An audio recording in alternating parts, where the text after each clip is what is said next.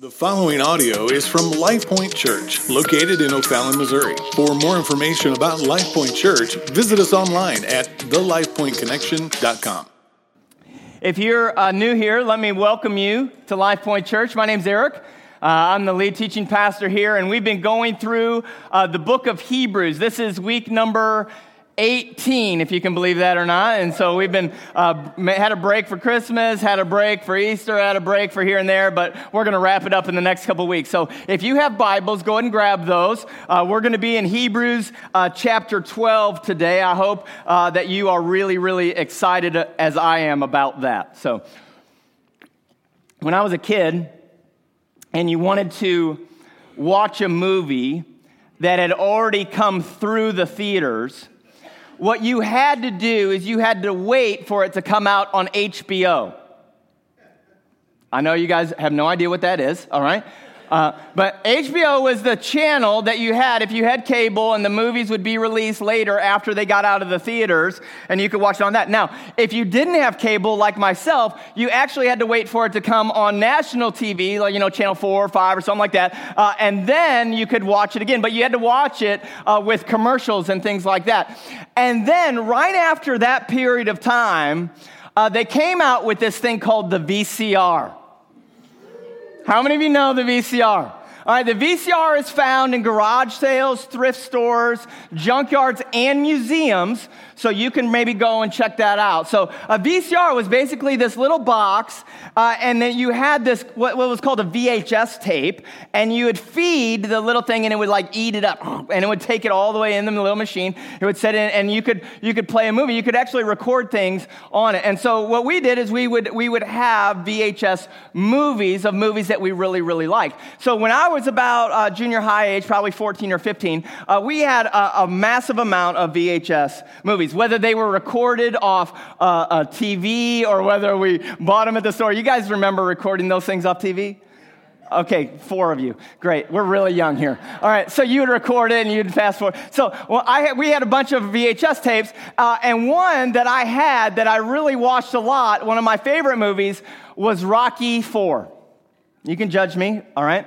I loved Rocky IV. I loved all the Rocky movies, but really Rocky IV. I probably watched Rocky IV 100 times when I was in middle school, right? And so this is what would happen. I've watched it so many times that what I would do is I would put in Rocky IV. I loved it because it was only like an hour and 20 minutes. It was a short one. And so I would actually get it down to about 30, 35 minutes. I could watch Rocky IV every day. And this is how I did it. I would put in the tape, and I would watch the opening scene with Rocky and Apollo Creed, right? They just finished their bout with Mr. T, right? And they're training together now. And they're, I love watching Apollo, he's dancing, and they're all talking trash to each other, oh, you would only beat me by 1 second, right? And they have this little fight at the beginning, and it's really great. And then what I would do is I would fast forward. I would fast forward to the part where Apollo Creed decides to fight the Russian Ivan Drago. All right, Ivan Drago comes to America, right? They set up this fight, exhibition bout, right? It's only an exhibition, right? And they have this exhibition bout, and they go at it, and I love it because Apollo Creed was out there, and I stop, he's hitting this guy, and Drago's just what? Right? It's not even hurting him. Until finally, one of his coaches yells something in Russian, and then he just knocks him out and kills him. Spoiler alert, if you haven't seen Rocky IV, Apollo Creed dies in it. All right, anyway. He literally kills him, punches him, falls down, dead. Now the drama hits, right? Because, oh, no, you didn't, right? And so now you've got to fast forward again if you want to get through the drama. So I would fast forward again, and I would get to the scene where Rocky actually decides to fight Drago, and then he's having all these flashbacks. Everyone's telling him, no, don't do it. It's suicide. No, don't do it. And he's hyping himself up. He's driving his Lamborghini, right? The music's pumping. I'm watch that scene. And then I just simply fast forward again to the end where he's training. Right? And he's out there, he lands in the Soviet Union, he lands around, there's snow everywhere, he's running in the snow, he's chopping wood, he's in the barn, right? Have you seen this movie? Right? You're with me, right? This thing's awesome. He's right? He's getting all bulked up. And then I just fast forward to the end fight, and I watch the end fight where Rocky wins. And then all the Soviet Union is yeah, we love you, Rocky. Rocky, right? And it's great. Listen, I loved that movie, and I loved the fight scenes because it really kind of fired me up, right? I don't know if you've seen it in a while, but it will fire you up. Watch the movie, right? And so it would fire me up. It would make me want to go out and like chop wood or something, like do some men stuff, right? I'm like looking anywhere for an axe. Give me something to beat, right? And I want to run up a mountain at this point. So it would really fire me up. I was ready to take on the world. And I realized that when it comes to things like preaching through the Bible, we do the same thing. Right? We get to things that we really love and like, oh, fast forward. I love this verse. There's this one verse right here. And you just kind of fast forward through it and you get to the verse and you love it and you read it. And you're like, and you're ready to go chop some wood, right? But what happens is when you preach through books of the Bible, like you can't dodge the drama. Like remember when we started this book and be like, hey, we're going to preach through the book of Hebrews. And then all of a sudden we get to chapter 12 and like, just kidding, we're not going to finish it. No, we have to get through some of the hard parts. And here's the deal. Hebrews 12 is unbelievably difficult. But here's what I know. If you don't go through the hard stuff, if you don't go through the drama, you don't know the whole story. I mean, if you don't understand what's going on, you can take snippets and just feel like, okay, those are two guys just punching each other. But really, there's a backstory. Like there's weight, there's depth, there's emotion, there's perseverance, there's triumph against all odds. And Hebrews 12, listen, it's weighty and it's God. Are you with me on this? Like we believe that this is the Word of God. This is absolutely true. All right? And so we're gonna jump right in. Hebrews chapter 12, and let me give you some background, all right, so to catch you up. If you remember when we first started the book, we remember that the book was written to Jewish Christians, so people who were stuck in this religious law, tabernacle, sacrificial system, who now have become Christians and now are following Jesus. And what happens is in chapter 12, they start to get culturally attacked. All right, chapter 10, it says in chapter 10 that they were being put into prison, they were being persecuted, they were having their stuff stolen from them. That's the end of chapter 10. And then chapter 11 says, no, listen, faith perseveres. Faith perseveres through it all. Here's stories of faith. Faith perseveres. So whether you're victorious or whether you're being thrown into prison, fix your eyes on Christ. But now in chapter 12, he's going to actually address their suffering. All right, he's going to address what's going on in their lives. And here's the deal, is what he says for us about suffering is really off most of our radars. What he's about to say is really off the map for most of us, and we don't even think or understand this concept when it comes to suffering. And so you're looking at me like I'm losing it, but let's go, right? All right, here we go. Chapter 12, verse 3, it says, consider him. Who's the him there? You can say that here. That's Jesus. That's right. Okay. The reason why we know it's Jesus is because in verse 2, he says, look to Jesus, right? Okay, so he's talking about Jesus. He says, consider Jesus who endured from sinners such hostility against himself.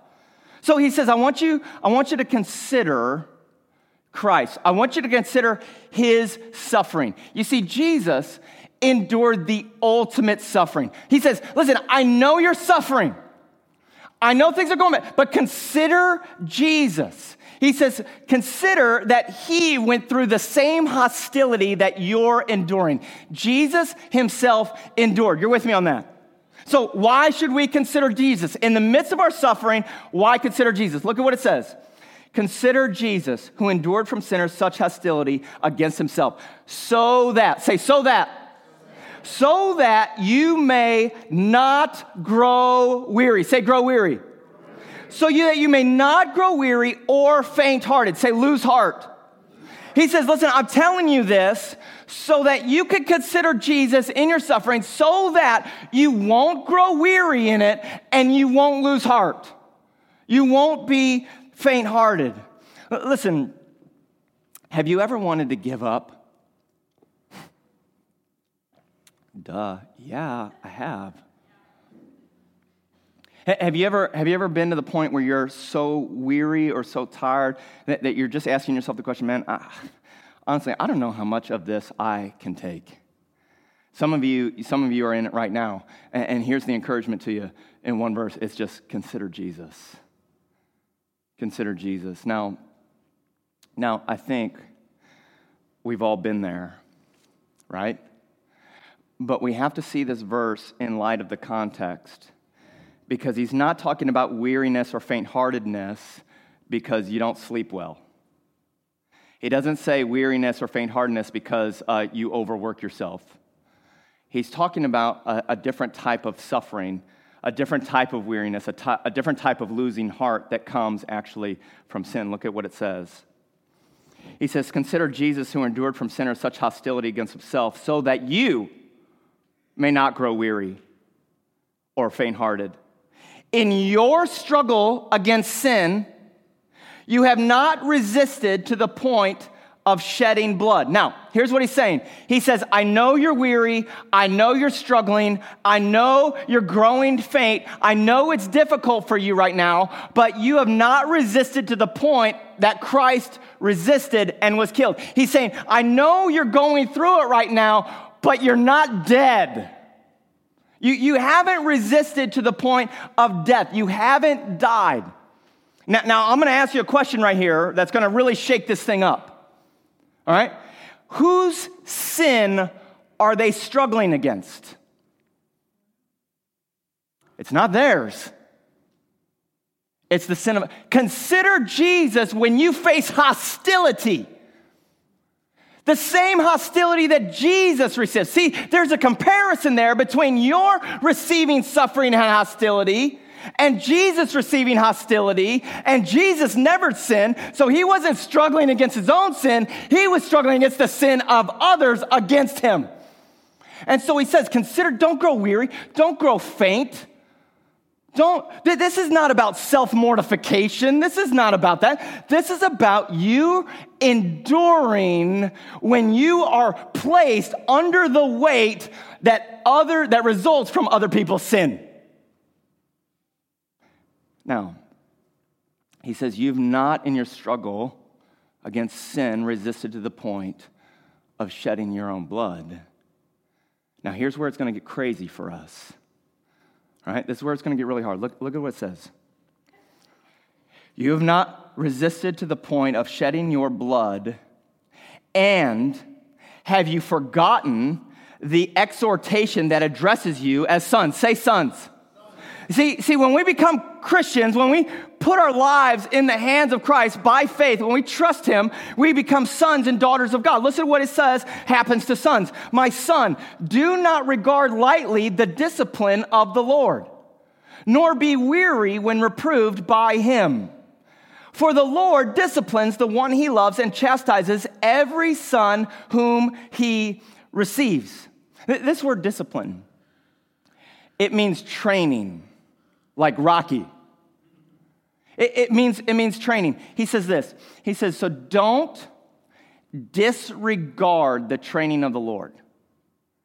Don't take lightly the discipline of the Lord. Because what happens is he disciplines, he trains every son. Did you see the word every? That means every. He disciplines, he trains every son, and he disciplines those whom he loves. So he starts out by saying, hey, don't disregard the training of God, the discipline of God, because that means you are a child of God. Now, this is where it's going to go crazy for us. Because what just happened is the scriptures said that the sinful acts of others against us have been pressed onto us as believers, and that pressing, that suffering ultimately came from who? God. God did that. Now, I know we don't like to talk about that. We don't even like to think about that. Because I thought God loved me. Like most people don't have a theology that can really handle suffering, but what this just said is the violent aggression of other people toward believers. God says, that came from me, and I'm doing that. Nobody wants to talk about how God actually put Jesus on the cross.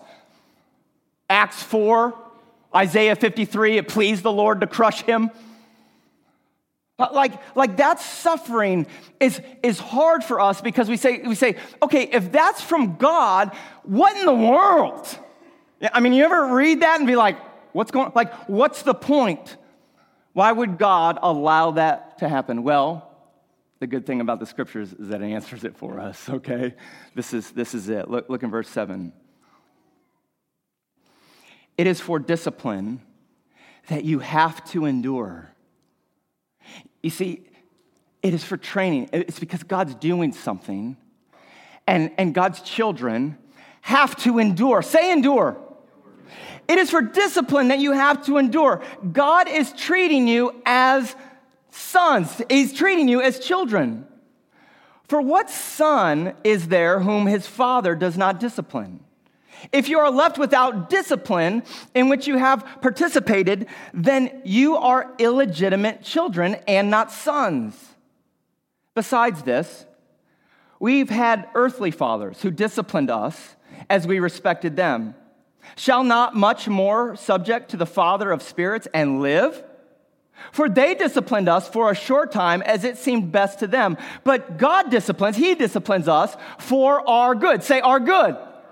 That we may share in his holiness. For the moment, all discipline seems painful, rather than pleasant, but later it yields the peaceful fruit of righteousness to those whom have been trained by it.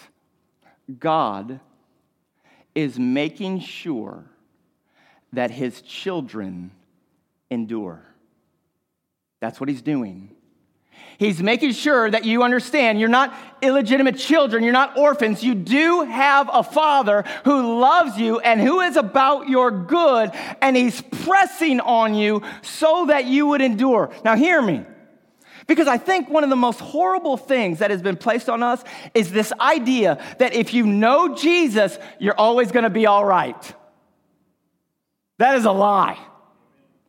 That if you just simply know Jesus, then everything's going to go great for you. And if you know Jesus, you should always have a smile. Everything always should be great, even when they're not. And Scripture says when God trains, when he disciplines, it's not pleasant. He says it's going to be painful. So listen to me. You don't have to pretend that you're all right if you're not all right. You with me on that? Because the Bible says you're not going to like things. Things are going to come in your life, and it's going to be difficult. So listen, if you're not all right, the worst thing you can do is pretend. Because then no one knows how to encourage you. No one knows when they should come alongside of you and encourage you with the word, with the Spirit. Then no one knows that you're hurting if you're just simply pretending all the time. Have you ever seen a cheerleading squad or a spirit squad come out and do a cheer when they're getting crushed by the other team? Right? Like it's halftime and your team's down 180 points, and they come out.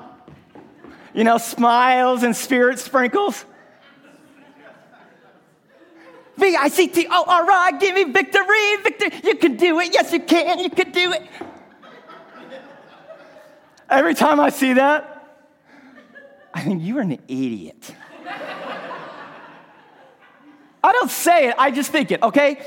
Forgive me, Lord. I just think, you must not know how this thing works. Because the scoreboard said there ain't no victory today, bro. Like you are getting smashed. Listen, and I don't blame the cheer squad or the spirit squad, whatever, right? They're just doing what they were told to do. Just go do it. Listen, so many Christians have been told, have been taught, you getting crushed? Oh, it don't matter. Just go out there and put out a smile and spirit sprinkle your way and tell everyone that everything is all good. Listen, just pretend you're winning. Just pretend the game is going your way. Just pretend that everything's going to be fine. Listen, Jesus loved honest people. You with me on that? Like people who are so honest came to the Lord, like they couldn't even speak to him. All they could do is fall at his feet and sob. And the Bible promises us that the broken and the contrite spirit, it says that he will not despise them. He actually invites them to come. Are you weary? Are you crushed? Are you heavy laden? Come on. Come to me. Come to me. Find rest. No, Lord, I'm okay. No, he says a broken and a contrite spirit he does not despise. But the Christian culture normally teaches us that if we're good, that God will bless us. And if we obey, and if we do good, and we live right, then everything will go our way. Like if you go to church and you live right, you'll get blessed by God. I mean, you'll get roses and rainbows all the days of your life. Now here's the problem with that. You want to know the irony behind that thought? Life. I mean, life absolutely calls that a lie. You know, if you just love Jesus, if you go to church, if you live right, if you do the things and you walk the line and you walk it tight, like everything's going to be blessed for you. Your marriage is going to be great. Your bank account's going to be full, right? You're going to have friends and likes and all those things. Listen, life says that's a lie. That's not true. It's very ironic that we're still teaching that way so many times in churches. Right? And so the problem comes. If you believe that, the problem comes when life just kind of hits you with this John Cena 5-knuckle shuffle, right? And you're laid out on the mat. And you're like, what in the world? And what happens is that we don't have a theology because we just skip fast forward through the hard parts to get to the good parts. We don't have a theology that can handle the fact that we're laying down on the mat and the ref is counting. We don't know what to do with that. And what happens is we'll grow weary or we'll grow faint-hearted and we'll throw in the towel. And what most people believe is that when difficulties happen, when pain happens, that God is disappointed with you. That God is angry with you. And if things aren't going my way, then I must be under God's wrath. I mean, why else would I lose my job? God's not angry. I mean, why else are these things happening? Isn't God frustrated with me? I mean, he must be. That's why I'm struggling, right? And do you know what our knee-jerk instinct is when it comes to suffering and we don't know biblically how to handle it? We run from God. Oh, God must be angry with me. I'm going to avoid God. I'm actually going to go the other way. Or, which is probably just as condemning, listen, we either run from God or we run back to the sacrificial tabernacle system and we make a deal with God. This ain't going my way, God, so what do you want from me? What do you want me to do? Go to church? Okay, I'll go to church. You want me to clean myself? You want me to stop? You tell me what, I'll make a deal with you. I'll tell you what, God, if I do this, you'll bless me. Like really, like how many of you made a deal with God if the Blues won the cup? Don't raise your hand.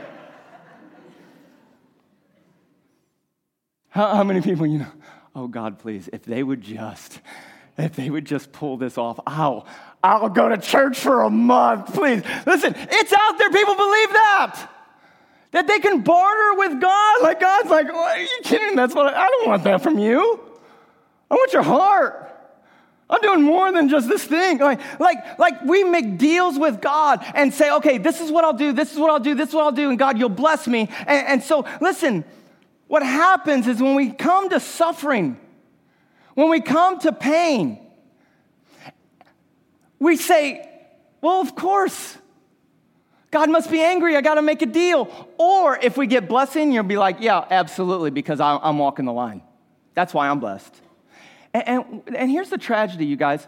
Here's the tragedy, is we'll walk around our life and we'll look at others and say, you know what?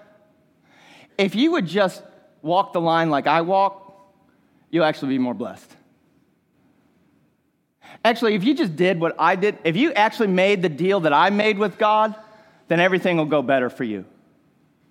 And so whether we're experiencing victory, of course I earned it, or whether we're experiencing suffering, well, I must be doing something wrong. We don't understand what God really wants to do. Life turns ups and downs, and in the end, God is in control and God is good. Okay, listen. John chapter 1, verse 12. It says that for those who received Jesus, for those who believed in his name, he gave the right to become children of God. Amen.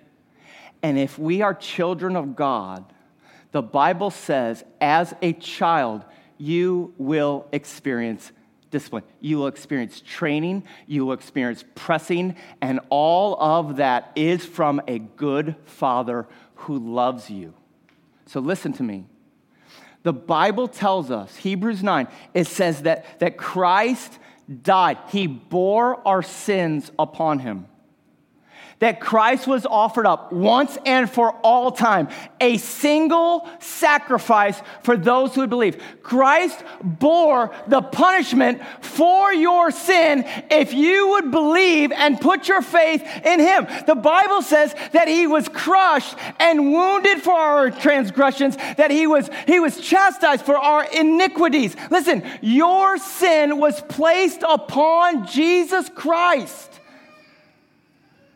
All of it. So listen to me. It would be wrong then for us to think that the pain that happens to us is God again punishing us a second time. Like the cross of Christ was not enough. The suffering of Christ for us was not adequate to pay for my sin. I now have to pay for my own sin on top of what Christ did. So if we believe that the punishment that we receive, the chastisement, the discipline that we receive from God is us paying for our own sin. As a believer, it would dishonor Christ and it would dishonor the cross. But he does train. He does discipline. We ought to think that our suffering of Christ, that's the suffering of Christ for us, has changed our suffering into something completely different. Just like the death of Christ for us has changed death for us into something completely different. You with me? Like we say now, because Christ died for me, oh death, where is your sting?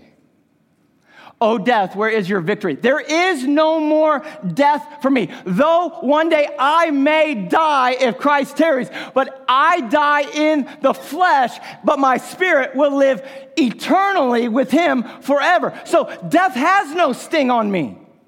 The death of Christ for us has taken the sting out of death, and the suffering of Christ for us has taken the punishment out of our suffering.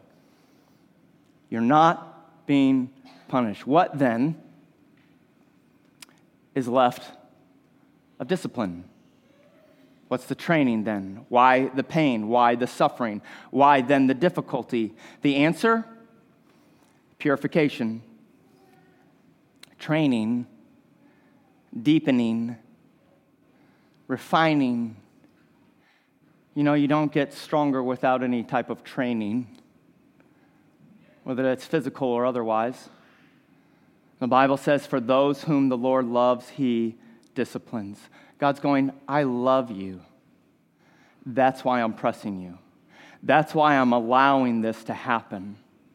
At a greater level, I'm pressing you because it's greater love for you that I press you and I allow you to go through that than me just to leave you alone. Okay. Don't grow weary in your suffering. Don't lose heart. Don't grow faint-hearted. Your suffering is producing something. When we understand that the suffering that we receive is actually guided by God as a believer in Christ, listen, we don't believe that suffering is pointless. We don't believe that it's meaningless. Painful? Yeah, absolutely. But absolutely doing something. You with me on that? It is producing something. The affliction and the sorrow that God will place in your life and mine, it produces. The Bible actually used the word yields. Like a crop yields a harvest. Suffering yields. It produces something. It's not just there to train, but it's there for a purpose. Look in verse 10 again. For they disciplined us for a short time as it seemed best to them. That's talking about earthly fathers. But he, God, disciplines us for our good, that we may share in his holiness. For the moment, all discipline seems painful rather than pleasant, but later it yields, say yields, it yields the peaceful fruit of righteousness to those who have been trained by it. Now, I'm going to say something here that I've said before, and some of you will receive it and some of you will reject it, but I pray that God will open your heart and your eyes, your mind to see that it's absolutely true. God is more about your good than you are. He is more about your well-being and your good than you are. Listen, we see so temporary, don't we? I mean, we are so finite. We are so small. We are so nearsighted. And God's saying, listen, you can't see what I'm doing. I'm yielding. I'm producing something. He disciplines, he trains for our good so that it would be able to produce a sharing in his holiness. For the moment, it ain't pleasant. It ain't good. But it yields the fruit of righteousness. It yields peace. There's something that will occur in your Christian suffering that brings about the fullness of holiness. It yields a peaceful fruit of righteousness. There's something about your suffering, listen, that detaches our love from the temporary things of this world and makes us more and more and more like Christ. Sometimes we grip onto things so tightly. No, God, you cannot have this. And he says, I'm taking it. So that you see that this world is full of temporary, unsatisfying things, and you will know that I am eternal, and I am good, and I am about making you holy. That's why he says, don't grow weary. Don't lose heart. Consider Jesus. Consider the eternal weight of Christ and the glory that is within him so that you will endure. Pain, heartache, sorrow, it's not meaningless. It's not punishment. It has a purpose. And here's the temptation you and I face, is when we look at the pain and we look at suffering that we're receiving, we think, what's the point? God,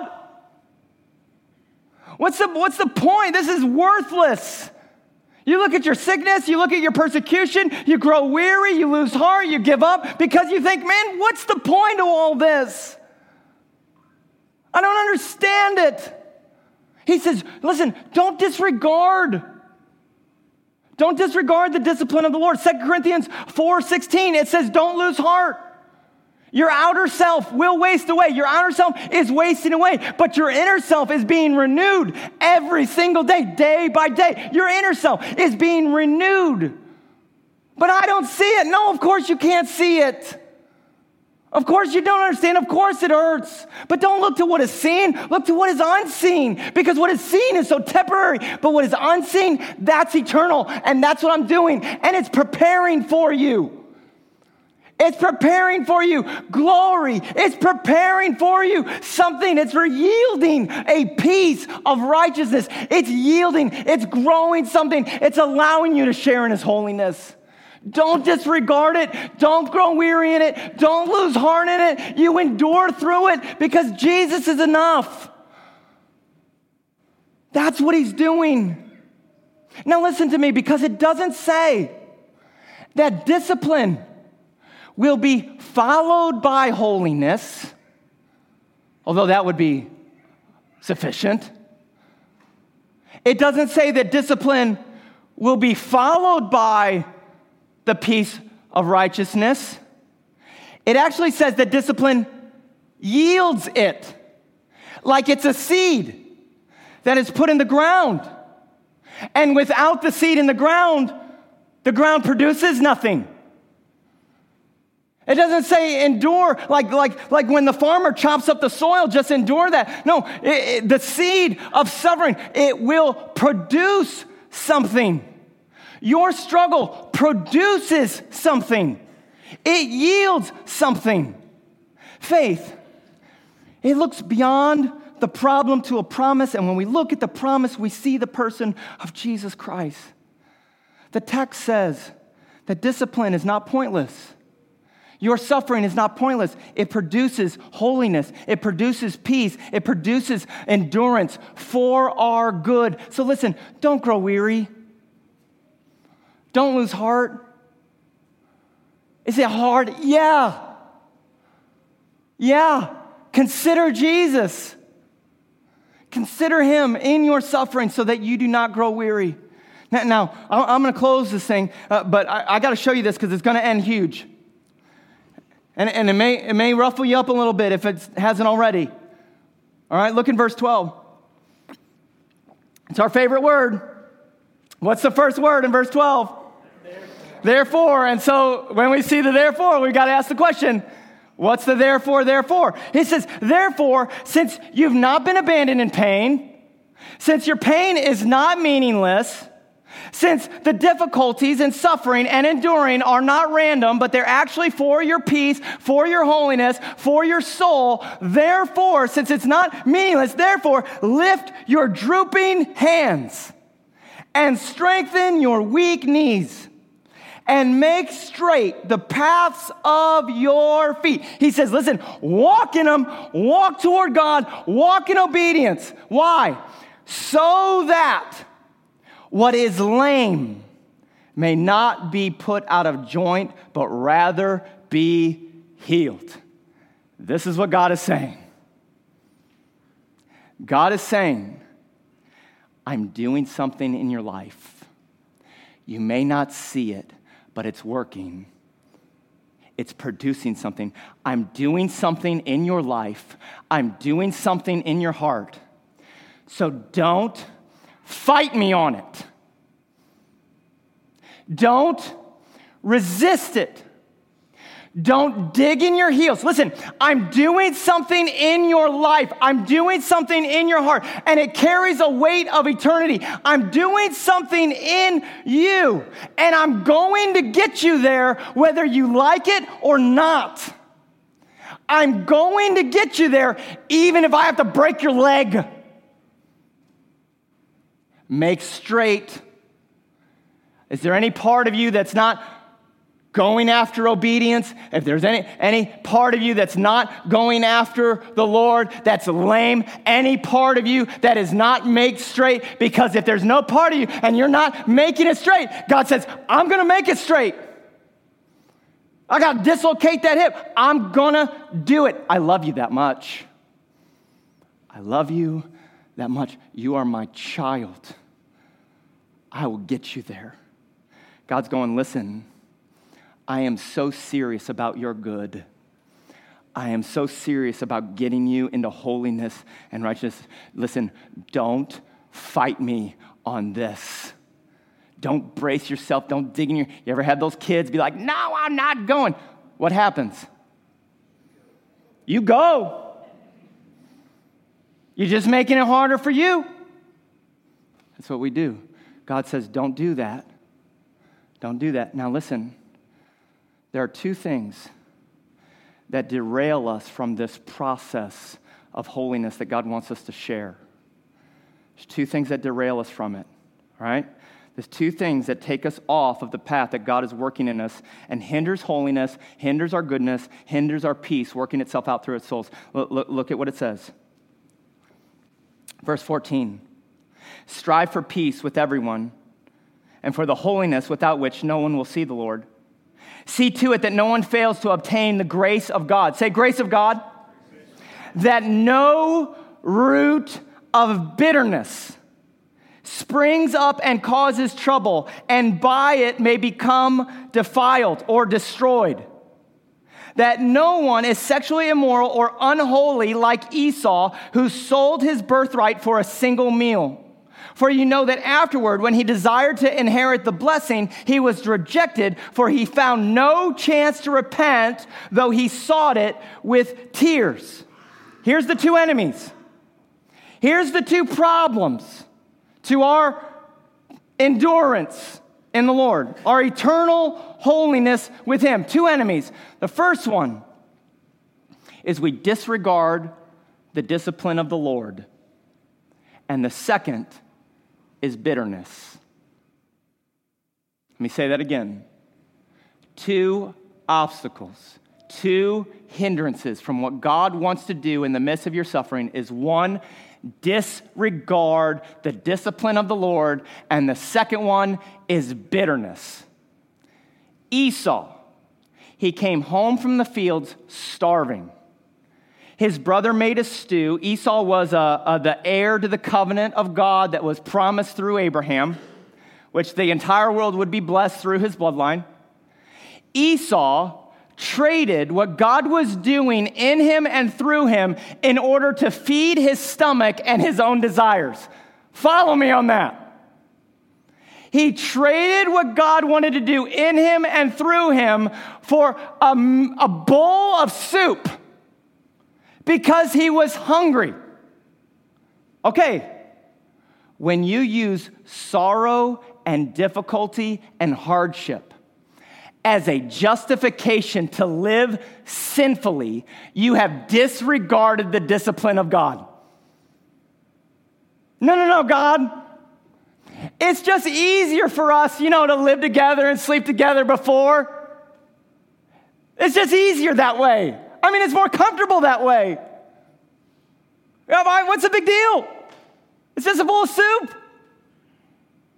When we justify sin rather than obedience because it's easier and it leads to less suffering. I don't want to suffer. I don't want to have to pay extra bills. I don't want to have to do other things. I don't want to have to do that. I don't want to have to walk. I don't want to do that. I want not to suffer. So I'm going to go with the easiest path possible. And you're disregarding what God wants to do in your soul through that suffering. Are you with me? And so what we do is we say, no, I want what I want. And I'm going to lead myself through the path of least resistance. And God says, no, don't disregard what I'm doing. I'm pressing on you. It's going to be hard. It's going to be painful. But in the end, it leads to peace and holiness. Don't disregard it. When you justify sin, because it's easier to sin